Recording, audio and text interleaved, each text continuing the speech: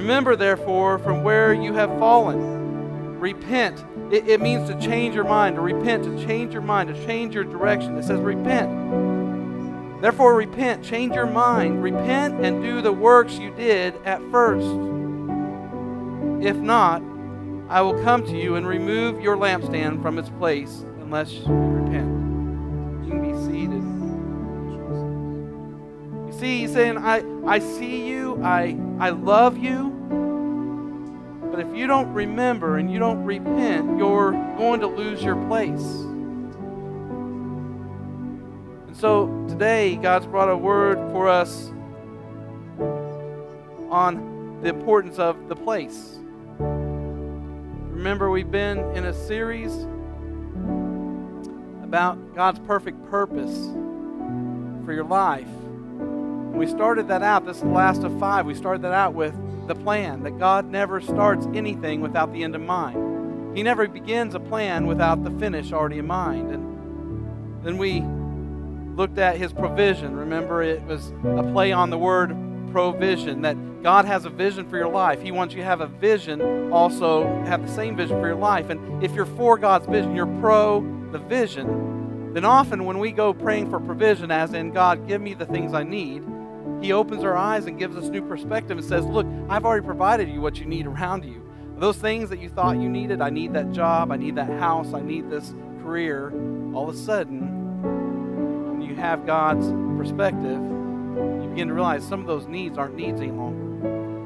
And then we looked at the period, that God is the author and finisher of our faith. He puts the period at the end of our sentence, that He is the one that when you live for Him, He helps you to finish the race. And then last week we looked at people, that God never tells a story, He never starts a plan that doesn't involve His creation, His people, that He loves us.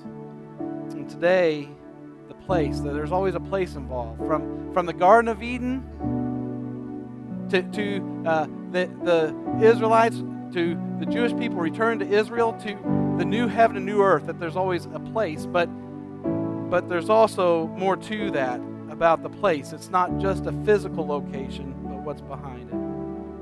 Worship team, thank you. Father, I just pray that you anoint your word today, that you anoint the words. Lord, as we get into your word, that God, you'll prepare our hearts. That, Lord, the things that you've prepared in this message, God, have gone long before any of us decided to come here today. For that matter, before New Song was a church. God, you've ordained your words long before the beginning of time. And so today we pray that we'd receive it. That those things that may be difficult for us, that we'll receive it, Lord. We'll receive it because it's from you. Lord, I pray that I'd get out of the way and any lack of ability I have, God, would not hinder your word. In Jesus' name, amen. Keep your passion in the right place, because we may be talking about a place, but I want to shift gears and talk about passion.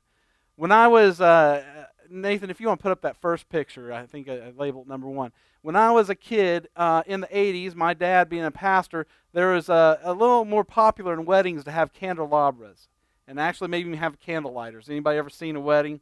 Yeah, the candle lighters like this. And maybe even more in the liturgical churches, you see it a little more. But so everybody that is familiar with this, there's a wick that runs up that thing, and there's a little thing that you slide down there, and it gets lit, and you can go light the candles because the candelabras are high. And most of the time they're having kids do this, right? Real smart in church, right? Give the kids a long, long lighter, right? Where they can reach really far with some fire. But that was popular. And so then you see the other end. That's not a bell that you ring. That's the snuffer. That's the other end. That's the other end of that. And when I was a kid, I'd see that. And man, I tell you, if you're a kid in church during that time and a wedding, you didn't care about being the ring bearer. Who cares about that? That's a lot of pressure and not fun. You didn't care about being the one that handed out programs. You wanted to be the guy with a fire. You want to be the guy who got to light the candles, right? And I remember, I also remember having a passion for fire. A lot of little boys have a passion for fire. And boy, if I could serve the Lord and use fire, it was all there, right? And I had a passion for that. But I remember one of the first times I preached when my dad was still pastoring in Rogers, and I think it was one of my first years of college. I came back, and Now you got to keep in mind my dad's church had a lot more folks in their golden years, if you'll say that, than we may have here at New Song. But I remember preaching a sermon called Pew as in the pew, CEO, as in the chief executive officer of that pew.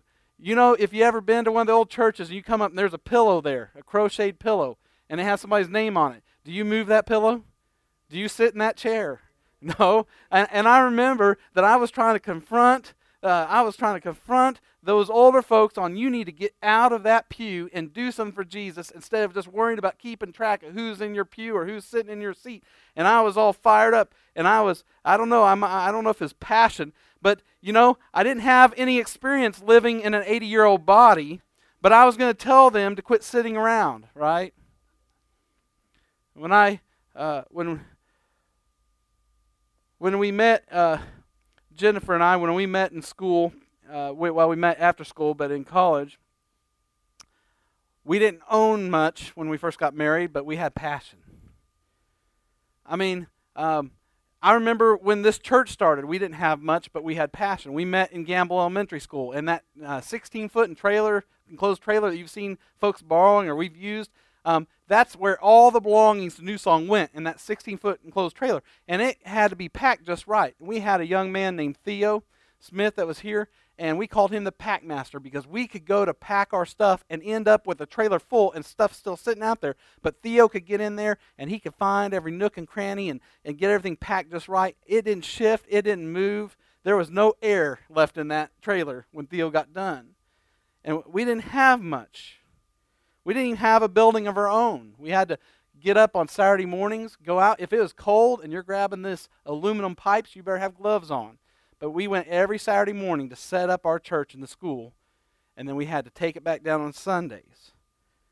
I remember Pastor Jim that started this church, he'd get a little frustrated with me because he wanted me to be inside the church welcoming people, and I was so excited, so passionate about what God was doing at New Song that I would put on heavy gear when it was freezing. I remember 20 degrees one day, Sunday, and I put on all this gear, and I could barely see out. You could see my eyes. I was all wrapped up, and I was standing out by the road on Gamble waving at people because I wanted them to be welcome at New Song. I was so passionate about what God was doing at New Song that I didn't want to be inside. I wanted to catch them before they even saw the school. I wanted to make sure they knew they're welcome. And I remember everyone taking turns having events at their homes because we didn't have a permanent place. I remember eating watermelon over at some people's house, different Martins than what goes here now, but the Martins, and they'd have us over at their house, and we had watermelon on the 4th of July. And I remember being over at Mark and Mary Kendall's house. These names you won't ring a bell with probably everyone in here, but you know, we remember being in each other's homes because we didn't have the school during the week.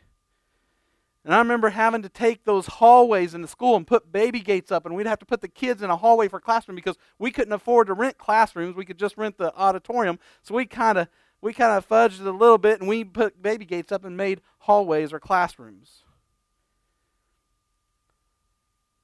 And I remember that we would get so excited when just one or two people would come down to the altar, because that meant God was moving and working through this church plant called New Song.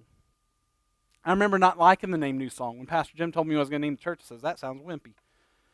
It needs to be, you know, something like the Iron Cross Assembly of God Church or something, you know, woo, tough. Something really said we're warriors for God. And that was my mentality. And Pastor Jim was more about let's teach people to worship God.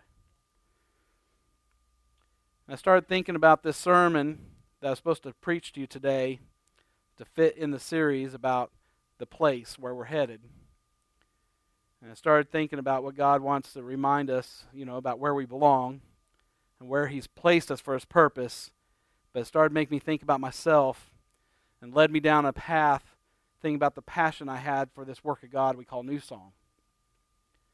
And how many know that you can push through a lot when you have passion?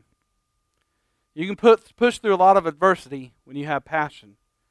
Passion matters. And it led me to Revelation chapter 2. And in Revelation chapter 2, there's a challenge to you in your passion. And I think every once in a while it's good for us to challenge our passion in contrast, in comparison to our passion in the past. Because how many knows when you get older, it's harder to hang on to your passion? So do you still have passion? Jen, you remember the house we started out in. It was just a little over 3 years ago. We were still in the house. A little 1,040 square foot house, 37-year-old Cooper home, Bella Vista. If you took off in a sprint in the living room, before you knew it, you ran into the back yourself because there wasn't much space to go. And it had a carport. It didn't have a garage, and I worked on our vehicles out there in the cold and the heat or whatever. And you remember that place, the snakes in the attic? At night we could hear snakes slithering across the top of the drywall that were living in the attic because there was plenty of holes for them to get in that house. The snake, the 6-foot-something long snake that we realized was one that came out of the attic when we counted all the boards across the back deck as he was kind of going down for some food to come back. And then Jen one day went screaming because she went to get in the van. On her side of the van, there's this little Japanese maple tree that was just the height of the side door of the van. And there's a little birdhouse near that tree on a fence. And that big old snake had been curled up in there waiting for a bird. And Jen didn't see him until she was about to get in the van. And she went dancing back in the house. I remember the strange door we found in the backyard on the ground. It was just a door to the ground. You turned it, had a name on it. You turned this door and opened it, and there's just wood chips and then dirt. And so we started making our assumptions. That must have been where a family member was buried. We don't know. They put a door on the grave or something, and the wood chips, and then later when we started thinking about it, I thought it was probably their little pet bed for a pet, and they just put the door there to keep the wood chips dry. I remember Jen had to do dishes for 10 years by hand because we didn't have a dishwasher until we had the house on the market to sell it after 10 years, and then we decided somebody might buy it if we put a dishwasher in it, and Jen got about, a month maybe of using a dishwasher.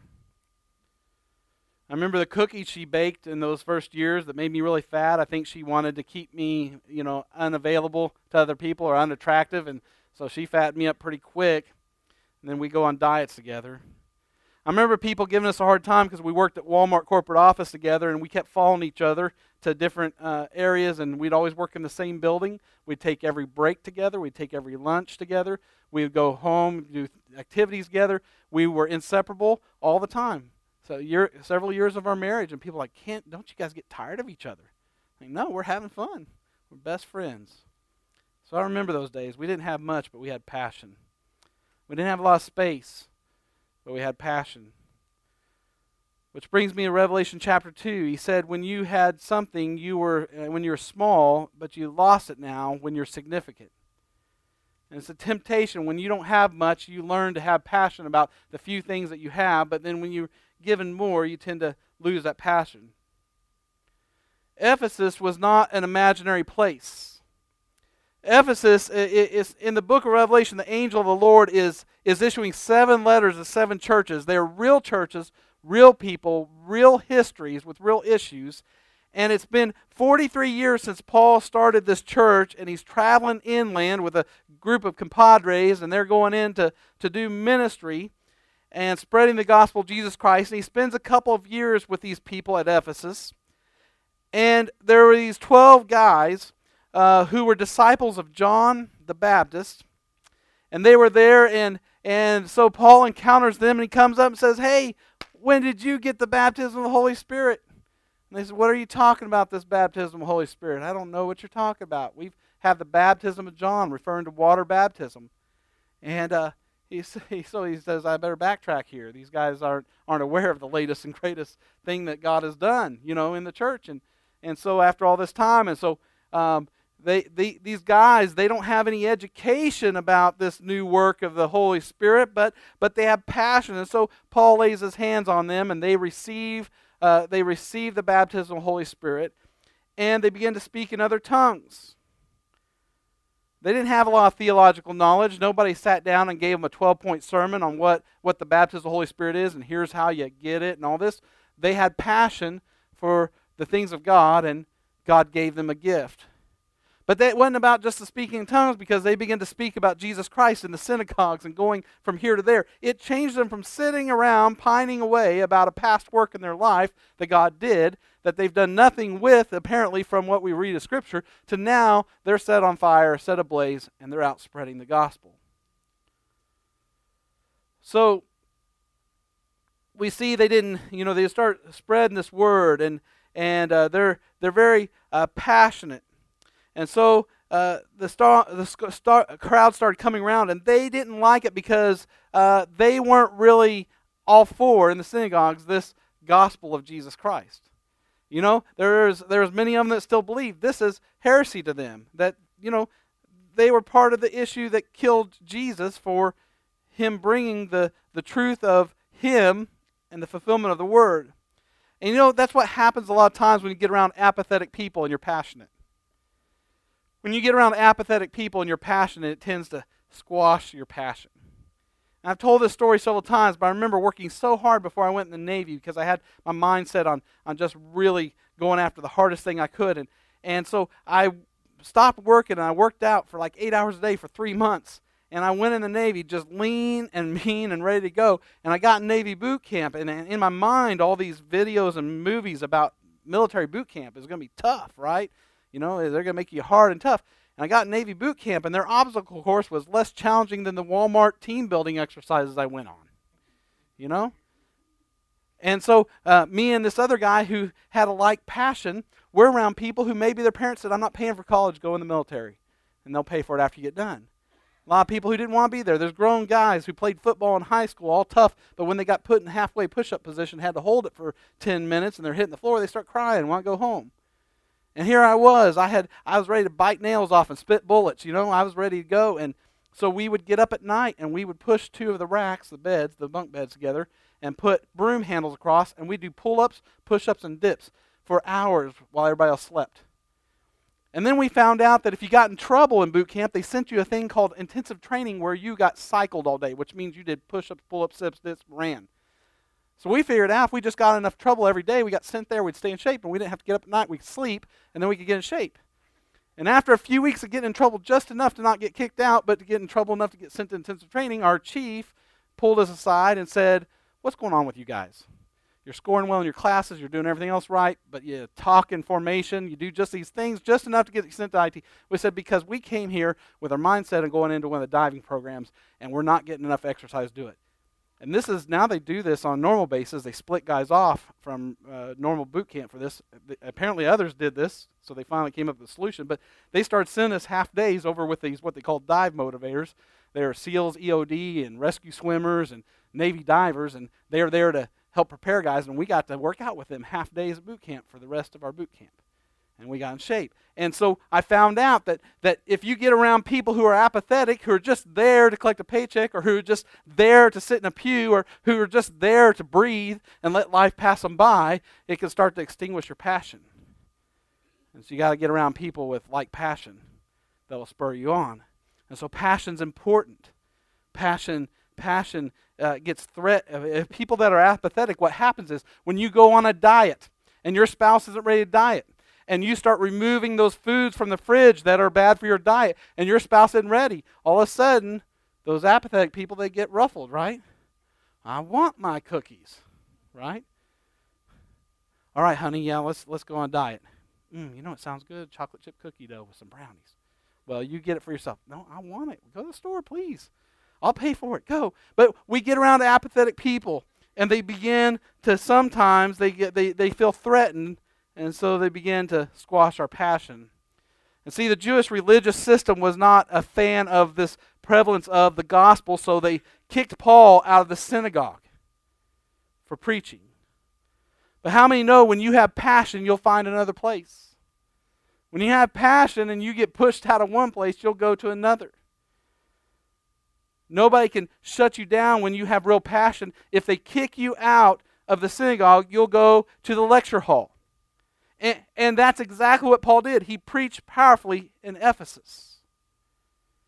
And it wasn't just an accident he ended up at Ephesus. God strategically placed Paul at Ephesus because there's like 300,000 people there.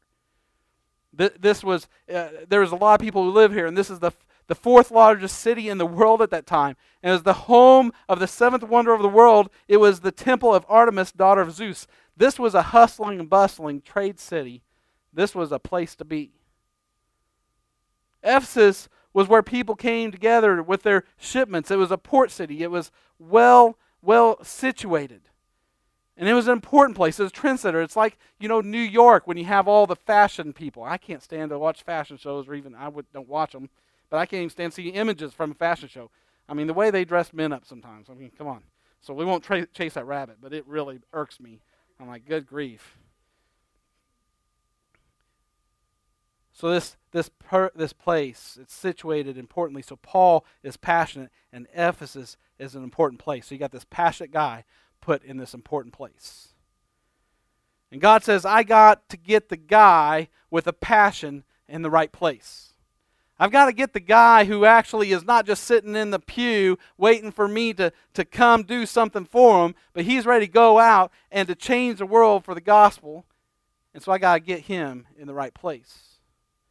And I'm grateful God found me as a teenager. I remember before I knew I was going to Bible school, before I had a call in my life, what God set me up is I had this 1969 AMC Javelin that stunk like fuel all the time, but I thought I was cool, and it had these wide tires on the back, and it was loud, and it got 6 miles a gallon because my brother built a race car for me to drive as a daily driver, and I'm going to school just feeling cool, but I'd turn on the Christian radio station, and as cool as I was trying to be and all the things I had, I just had this pull. I said, boy, I'd just like to sit with those people all day and just talk about the Lord.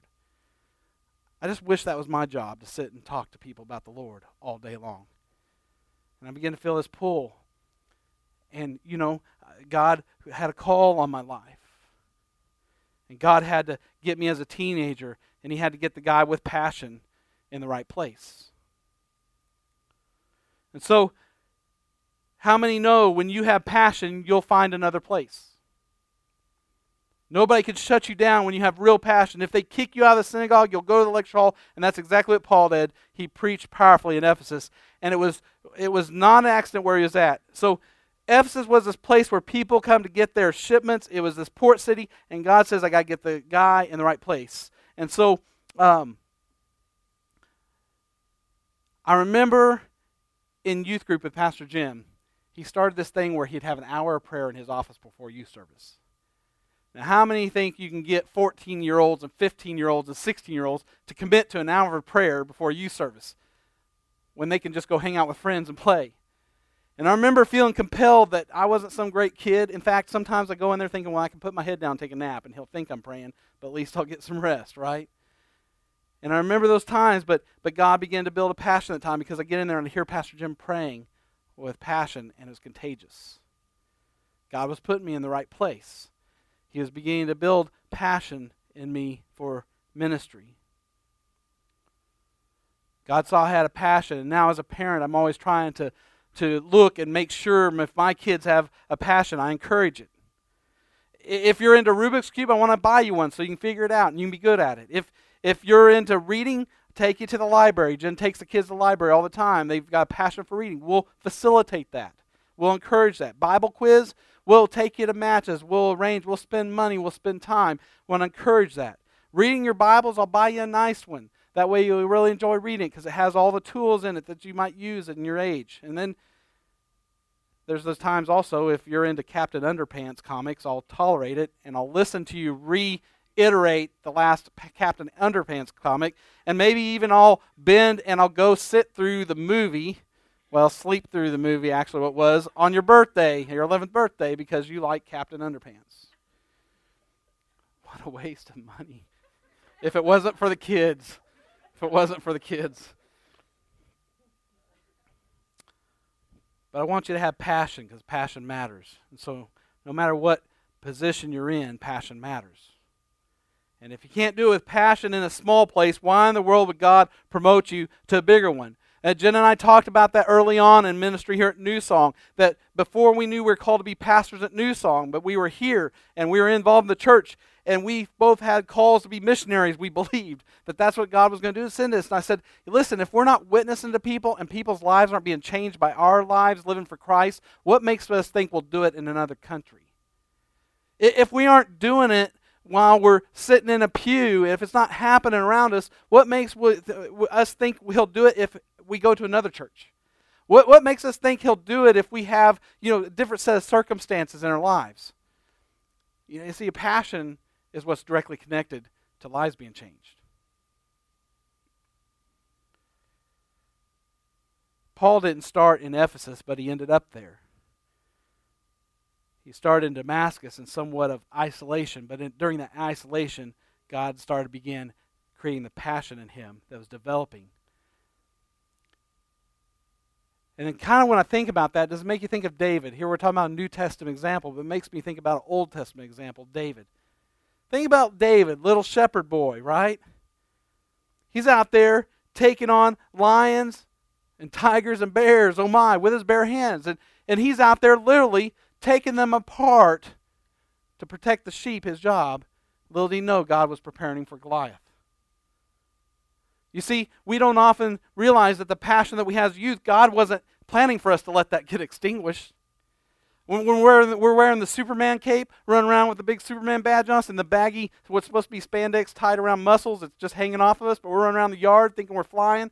God created that desire in us as children, and that's why He talks about childlike faith. He never wanted you to lose passion. He just wanted to take and shape it and direct it in the right way. Send it in the right direction. He never intended for you to lose that childlike passion. David, he was passionate. And he was passionate waiting for a place to happen. God just had to get him to the right place. Develop the passion, get it in the right place, and the passion accomplishes everything. That's one of the frustrating things, is that you can have the right passion in the wrong place. You can have more passion than opportunity to express it. It's frustrating. And I know some of you who come to church here, some of you would express yourself more in here, but you don't know if it's appropriate or not. I have these conversations with people all the time, and if you were in my spot as a pastor, it would get comical to you, because you got one person saying, I'm not all for that hand raising. And then you got another person saying, what's wrong with everybody not hand raising? And then you got another person, I'm all for that shouting. Another person, I don't know what's wrong with all people don't shout. But really what it comes down to is some have lost their passion and they don't express it because they don't have it. Others have passion, they don't really know how to express it, and they're worried about what's acceptable. And there's some that they got so much passion, it's busting out, and they're just waiting for somebody to get out of their way so they can do it. Belinda, which side you on? I don't need to ask. She was saying earlier, I'm sure everybody be glad when Ken's back from vacation. Get somebody else to do this. I think Ken's got passion too. And that's one thing at New Song I appreciate, is that those that lead us in worship, they go at it with passion.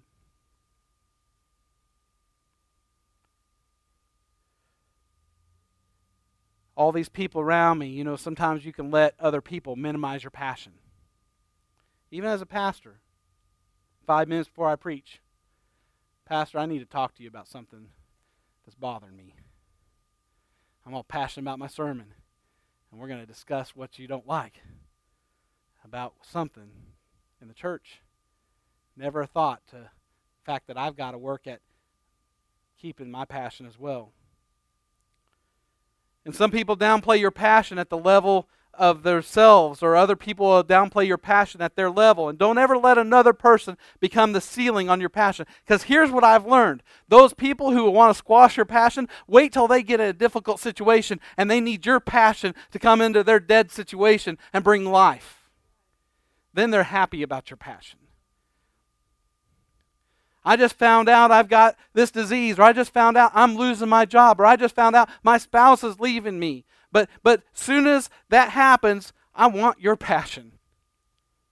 But just keep it over there when everything's going good for me, because I don't need it then. And so you got these people. Don't let them bring your passion down. And I'd rather change people than lose passion. I'd rather pray it through and wait years or decades to see a heart change and then get passion for the Lord than to change mine. I'd rather get some new friends who want to serve God and want to love God, and I'd rather move in a different seat in a worship service than stay in my seat when the power of God hit me and I can't feel like I can move my hands because everybody's wanting to hold them down. In fact, if you're sitting in a seat sometime and no one around you looks excited, you move to a new seat because I need some room to praise God. Come on, anybody got passion?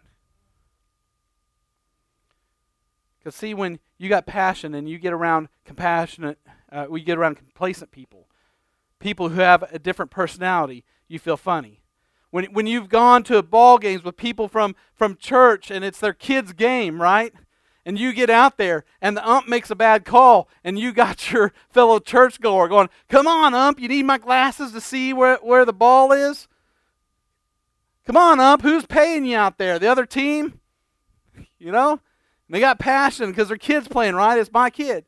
And then they go to the all-time low of starting to heckle the 11 and 12-year-old kids on the other team. Not today, Junior. You better get your parents to pay for some more lessons. Right? I'm like, hey, those folks may come to our church one day if you'd stop. I appreciate your passion, but it's in the wrong place. I may be these people's pastor one day, so shut up. You get like that. So touch someone on the shoulder and say, keep your passion in its place. Keep your passion in its place. Now listen, in first service we have a little bit of mixed crowd, so I'll tame this one down. But it's like in the marriage, certain things that we refer to as passion have a place to stay, right? They have a place to be. There's private places in our houses that are for those places. And it's a place to operate, like a fire. When we build a fire at my house, we don't have a fire pit. We have rocks around the ground, and we put the wood in the middle and the rocks are to contain the fire. And if I'm to come up here and, I don't think this one smells. Some people, it does bother some noses. But if I'm to come up here and light this candle, I can come around and hand it to whoever. And see, Jen accepted that really quickly, but she's my wife. She trusts me, and Belinda has worked with me a little bit now in ministry, and she used to teach me how to play trumpet. And Miriam, you've known me for a little bit. We prayed together. You prayed for your pastor, and praise God for that. And Robert and Wendy, you guys have put in work here at the church and have helped us, and you handle that just fine, right?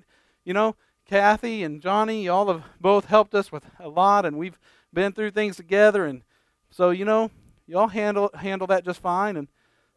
And Janessa helps us with kids. I could just walk around, right? My dad, he may hold it and keep it from me because he tells me at age 40 I can't use a chainsaw, I might cut my head off, or has helped me. Mark and Joe, good to see y'all. And Mark and Joe have worked hard with us in ministry. And Andrew, your new daddy, I better take that away. You aren't ready to, and I could go through this group over here, but we are okay with this, right? We're okay with this because it's God's proper place. It's in this jar, and we know that I just lit it. The fire is probably not too hot. But listen, if I started this fire right here, and I come start waving it over your hair, that's a different story, isn't it? Come on, preacher, you can preach, but leave the fire alone. And see, that's the thing, is passion has its place. You see, misplaced passion is very different. So there's a lot of P's in this sermon. Tongue twisters. Passion can be dangerous if it's not in its right place. And what's even more dangerous to let a little league parent passion get around someone with an I may be their pastor one day attitude. What I'm gonna say is this: I love my city. We live in a great city in Centerton, and I'm discovering some of the difficulties living here too, going through this building project. But what I'm saying is sometimes a new person will come into the church and they're excited. And I see this, a new believer. I mean, they're fired up. I mean, they've got the fire going and everybody's ducking, right? They got their word of God and they're going through it and it's new. I've got a friend named Chris Moore. And Chris, if you listen to this podcast, sometimes he does. He's been on staff now a few churches. When I met him, he'd grown up Catholic. He didn't really have a personal relationship with Christ. And he went to a church, and he didn't trust preachers, only priests. And the first thing the preacher said is, I don't want you to trust me. Read the Word of God for yourself to know what I'm teaching you is right. And it caused attention. He gave his heart to the Lord, and he went on fire. And then him and his pastor began to butt heads because his approach was, I need to meet with you on Monday because we're not getting enough people saved. And all these people sitting in the pews and they're not doing their job. And me, he chose to start letting me mentor him, and because we started a friendship in the motorcycle community first. And I had to start kind of slowing down and say, listen, your pastor probably has passion, but it's in the right place. And you need to have the passion, and don't lose that passion, Chris, but be careful. You got to work with him, not against him. Don't make him feel like he's not doing enough, And those older folks in the pew, they aren't going to go walk the streets at 80 years old, for half a day in 90-degree heat like we did yesterday. So the passion in the right place. But we get these folks that are new, and they got this, but the problem is sometimes they get around some of us other people, and we brush up against them. Hey, you know what? They don't know yet that's okay. They don't know that it's not okay to read your Bible through the week. You're just supposed to wait till Sunday. And so that flame's going in their week, and they brush up and say, you know what? You don't have to do that. Well, we may not say it, but our actions do, because they're asking us about what we've read in the Word lately, and we're like, well, it's been a while. I can't really remember. And they begin to get disappointed. They realize, hey, wait a minute. I thought the Word of God says we're supposed to be in it all the time, that we're supposed to be loving Him and getting to know Him. And so they get extinguished. The people who have that new faith, they don't know that you're not supposed to read your Bibles yet. And if you don't watch it, they're going to bring that passion into your church. They didn't have, when we look at this in Ephesus, what's happening in Ephesus, because when they first start, they didn't have the knowledge, but they had the passion. When Paul met those 12, when he met those guys who had been baptized, who had come to know the Lord and baptized by John the Baptist, and they spent all this time just hanging out, if you will. So they didn't have all this knowledge. They didn't have a lot of people, but they had passion. They just had 12. They didn't have a lot of people. They're still in the storefront. They're still meeting in the elementary school. They didn't have a lot of people, but they had passion. And so they didn't have the political support of the government. They didn't have their 501c3 nonprofit tax-exempt status, and they didn't have the separation of church and state, which gets flip-flopped and used all different ways. They had false doctrine coming into the church. In fact, Paul told Timothy one time, he said, hey, I want you, now 1 Timothy 1, Timothy was a young man. He didn't have much experience, and the Bible gives us reason to believe Timothy had a timid personality. Let's switch from P's to T's. How about that? Because God had to remind him over and over again, hey, God didn't give you the spirit of timidity, Timothy. Timid Timmy, pastor in a big city church, and there's people teaching false doctrine, and there's people trying to deny the gospel of Christ. And Timothy in his 20s, with a timid personality. I can go all day with this. Trust me, my wife will tell you I love rhyming. But passion, let me tell you something. Passion is not a personality type. Hear me out. Passion is not a personality type. You see, Timothy's dealing with some pretty tough stuff. There's people trying to squash his passion. And many times I'll hear this. Well, Pastor CJ, you talk about that raising of the hands. You talk about the baptism of the Holy Spirit. You talk about that stuff. And you say, we need to be able to cut loose and worship. And it's not about the show. It's about what's happening in the heart. And often I suspect that when people are rigid and in their zone, like they are in the rest of the time that they're outside the doors, then probably there's some resistance to the Holy Spirit actually getting them out of their comfort zone and causing them to react to the power of God. So you got timid Timothy in his 20s, the false teachers coming in, and they're trying to squash it. They're not good with the teaching that is right and true, and so he's dealing with this, and God's trying to get a message through to Timothy. He's trying to tell him, this isn't a personality trait, Timothy. This isn't something that you just, hey, that's not me. I don't raise my hands. Hey, this isn't me. I don't do this. Hey, this isn't me. Hey, this isn't me. I'm not somebody who can just sit in the pew. And you start labeling and putting these roadblocks up to your life with Christ because, I'm never going to do this. I'm never going to do that. And so you constantly in your life put roadblocks. And let me take a little rabbit trail for a minute here. I don't have much time to do so, but let me tell you something. I started training my boys in the pool recently. Now, it's been probably 20 years since I've really adequately worked in the pool, as in I'm trying to work and accomplish not just exercise, but training. So it's a different mindset than just getting in and doing laps. And I start trying to teach them different kind of combat swims. And all of a sudden, I realized all the time that I spend away from my kids when they're with Jen and they're not getting their dad's point of view on things, now I see things that, our wives see things different than we do. And they react. And I tell them, so this is not a negative towards your mom. It is just a difference. But you're becoming young men. And the way your mom approaches things, God has made her approach them that way, but you aren't to approach them the same way. And they would run into things where they'd say, well, I can't do this. And I said, well, you're going to come to a point where you're going to want to do it. Nobody else is going to do it for you. You've got to do this.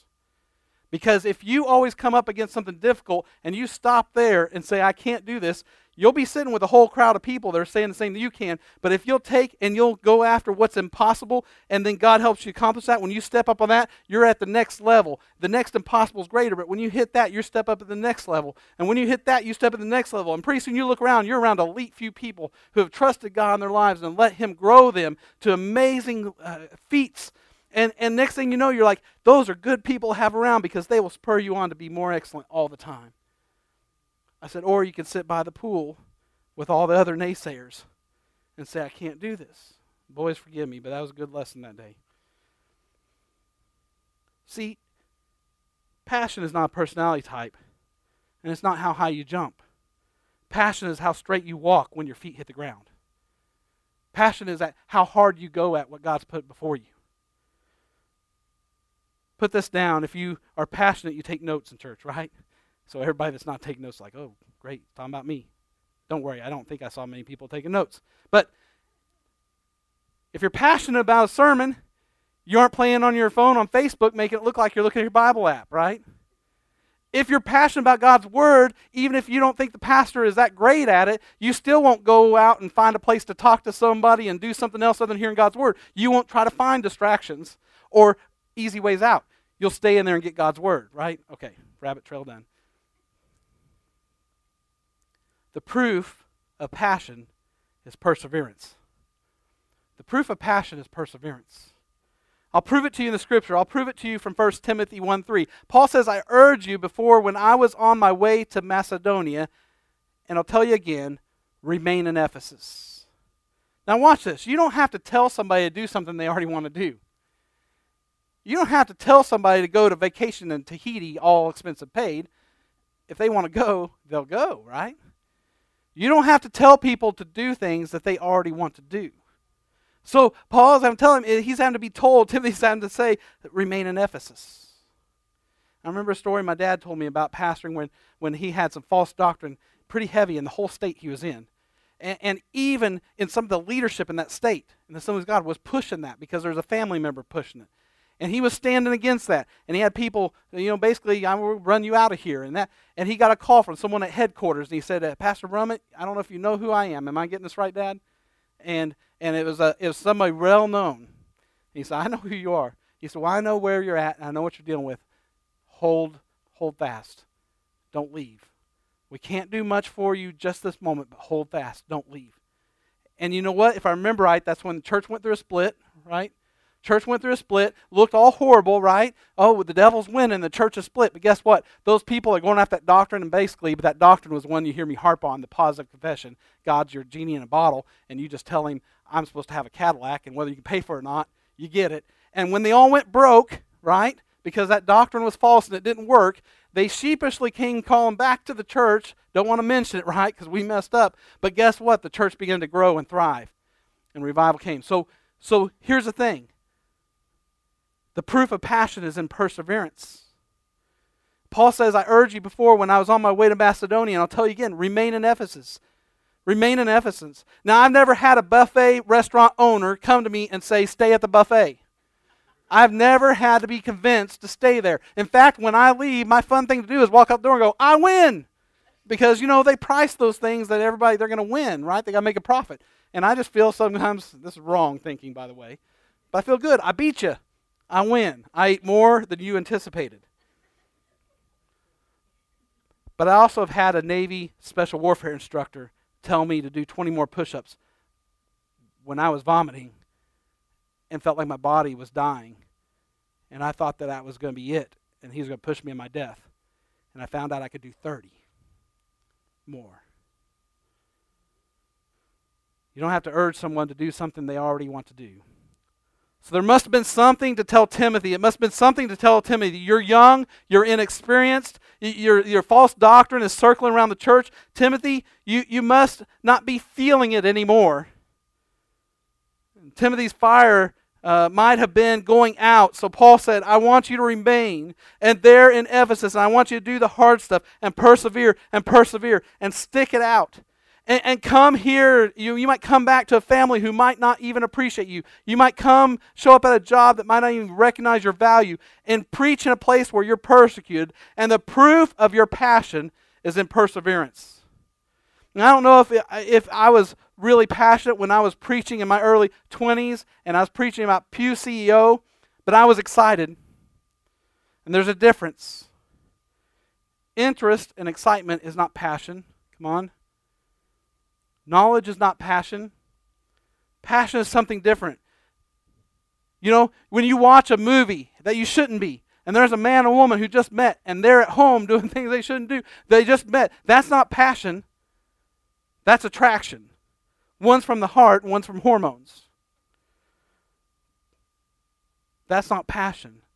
Passion is watching a wife at the nursing home having to undress her husband to change his clothes because he can't do it for himself. Passion's watching that person care for someone in their hour of need and doing it even when it's not fun, even when it's not pleasant, even when you feel bad for them because you know that they have dignity and you're feeling bad that this is probably crushing their dignity. But that's passion. But you see, we have diluted and convoluted passion in our culture and in our churches to the point that we say, if I don't feel it, I don't do it. And that's not passion. If I don't feel it, if I don't feel like it, I don't do it. That's not passion. I'll do it if I get praised by the pastor. I'll do it if I don't. I'll do it if the church people help me. I'll do it if they don't. I'll do it if I like it. I'll do it if I don't. Now, Lynn Blankenship, we joke about this now, but I've told the story. She'd go set up 30 chairs in that school, and that auditorium, that cafeteria would have held 500 chairs. And they were over to the side, and we'd have 20 people. And, so there's some extras. And I go out next time, and I put 50 chairs. And she'd come out and start putting back. And I'd say, Lynn, I'm believing for more people. And she'd say, but it's going to make it look empty, and it's discouraging. I said, but I'm believing for more people. And Pastor Jim said, let him put up the chairs. And God started filling those chairs. There's a point where we run over 100 people in that school auditorium. I've got passion, and that's putting passion in the right place. And God's desire is for us to have one passion, and that's for Him, and to spend eternity in heaven with Him. But how does He want us to spend the time, and how does He want us to have passion before that? Is because He's given you a purpose in your life. He's got a plan for your life that He knew the ending before it even began. Robert, He knew before you even began, before He even started work on you, He knew the end in mind. And He knows what you need before you need it. So the provision, He already knows that. He knows what you need before you need it. Look at the flowers of the field. Look at the birds of the air. Who could be clothed any more beautiful than that? Right? They don't worry about what they'll eat or what they wear. God takes care of it. He's the author and finisher of your faith. But Lord, I'm not the best Christian. I don't even know how to do this. I don't know how to tell people about you. He'll give you the words because the Holy Spirit can light you up, just like He did those 12 who had just received a baptism, water baptism, and had gone all that time without knowing the power of spreading the gospel. He'll put the period at your end of your sentence. And it's always about you. It's always about His people. That's the whole point of us being here. It's not about me preaching. It's not about us getting offerings and building a new church. It's about people's lives who are crushed and broken and who need healing and need spiritual guidance. It's that. It's lives restored, brought into right relationship with God. And then there's a place He's taken us. We've been praising the Lord, facing our land for 6 years now. He's got a place for us. But the question is, have you lost your passion? Now here, as we wrap up the next few minutes, I want to talk pretty straight to you about a few things. Some of you may not have reference point for this, so forgive me. You may have to catch up on what I'm saying. Some of you have grown up in church, whatever. Hear me out, all right? The reason I harp about whether we're having people buried at these altars, just coming up, just burying their face in the altars and calling out to God. The reason I harp about that is not because I'm trying to produce it in you as a fake reaction to something, or the reason I pour over sermons and I stress about how good I'm doing is because I know that the Lord's word is good. I know that the Lord's word will change your life, but I know I'm the one He's asked to deliver it, and so I realize I'm human and I'm fallible, and I'm like, Lord, don't let me stand in the way, because these people need to be crying out to God, because we've got a city, at the very least, we've got a city that is lost and dying. If not in their own home, they've got family members, or if not, they got people who are sick and dying and who need a miracle, or if not, they've got this, or they've got that. Every one of us, remember what I said last time, every one of us are messed up. Every one of us are, even your pastor. Now listen, if you're the pastor and everybody's talking to you about their problems, you realize, hey, I'm in good company, because everyone in here is as messed up as I am. And that's why we need the Lord. We need the power of God to change our lives. We need to quit playing church and worrying about just getting through the services to get on to the next one or get on to our lives, and realize that your life is so short, it'll be extinguished before you know it. Your earthly life here is so short, it'll be extinguished before you know it, sometimes sooner than we expect. And listen, you can't play games with God. God is not mocked. He's taken account of everything that's going on in our lives. And listen, I'm talking to myself, that even last night as I was tired, I said, I need to work a little more on my sermon. I told Jen, I was like, I'm just going to bed. God will have to give it to me in my sleep, the rest, because I'm tired. And I overslept. I was supposed to get up at 4:30 this morning. I woke up at 6. Oh, Lord. Right? But even in my weakness, even in my failed attempt to be well prepared, God says, I still have a purpose for you, and I don't want you to lose your passion. What's wrong with you, CJ? Why aren't you leaving the pulpit on Sunday and almost running back to your office to get started on next sermon? Why are you complaining about how things went wrong this week with the building project in the city? Why aren't you just saying, well, I know how I've accomplished great things before in my life. It's on my knees at this altar. Some of us that don't have a reference point, we've never had our face buried in an altar crying out to God, just letting everything pour out. We don't know. Let me tell you something. There's a different level. I'm not saying that we have levels of serving God. I'm just saying in your heart, in your passion, there's definitely a different level to accomplish if you've never experienced that in relation with God. He will move you to do things you never thought as a sensible, respectable person that you'd ever do. I've been laid out in the middle of an aisle before, just calling out to God, saying, God, please rescue me from my own heart. That's the passion. I do it not because I feel good doing it. I do it not because I feel like it. I do it because of what He did for me on the cross. And He first came with a passion, the passion of Christ. He came with an ultimate passion to show us, this is how you serve me, with this intensity, with this kind of sacrifice. He said in the Garden of Gethsemane, he literally prayed so hard that he bled through His pores. He bled blood because of the intensity. And He said, I don't want this, Father. I don't want to go to the cross. But not my will, but yours be done. And that's passion. Let's bow our heads. Belinda, if you ladies would come. Jesus, I come to you right now, Lord. Lord, in my time of weakness, I come to you, Lord, because, Lord, I cannot, in my own power, change any minds or hearts here, Lord. But your word and your Spirit can. And, Lord, we need a breakthrough in our lives, God. It's not just this church, Lord. The culture of the church, you know it as well as anyone would, God, because you see all things, you know all things. But, God, I just sense in my spirit that the church culture, we have come to a place where we may be getting complacent. We're losing our passion. We're not that little kid anymore running around in the Superman suit just thinking, I'm going to fly one day. I'm going to fly. We've given up and said, you know what? I'm going to sit in this pew for the rest of my life. And when Jesus comes, then I'll praise Him. Then I'll get undignified. Then, like David said, I will get more undignified than this. And that's when we'll get crazy about God, is when we're standing in heaven. No, it's just like Jen and I, when we said, hey, if we're not leading people to the Lord now, what makes us think we'll do it in another country successfully? That if we're not letting you do it through us now, we need to get undignified. We need to realize that we're not the one who created us, you are. And whatever you want us to be is the perfect plan, not ours. If you're here this morning with every head bowed and eye closed, I just want to ask a very pointed, very sincere, but yet very compassionate question. Have you lost your passion?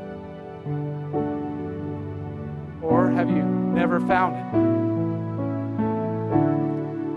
Listen, these altars are always open, and so I'm not going to prod you, I'm not going to prompt you, but if you feel like you need to react in some way to the moving of the Holy Spirit on you right now, then I'm going to challenge you to do it. Don't wait till I say anything, just do it. Whatever the Holy Spirit leads, you do it. If there's anyone here today, you say, you know what, this continually, the Word of God is continually poking at my heart, and I haven't ever totally made a decision to follow Christ. I've never really, maybe I thought I did, but I realize now I never was passionate about it. I just said it because I didn't want to go to hell, but I just realized that there's more to it than just avoiding hell. There's a God who loves me. Has anybody told you God loves you? God loves you. He wants a relationship with you. He wants to communion with you daily. He wants to speak to you. He wants to be in those times of need and be able to whisper in your ear and say, I've got this. If that's you and you want to accept the Lord Jesus as your Lord and Savior, I want you to just raise your hand so I can pray for you.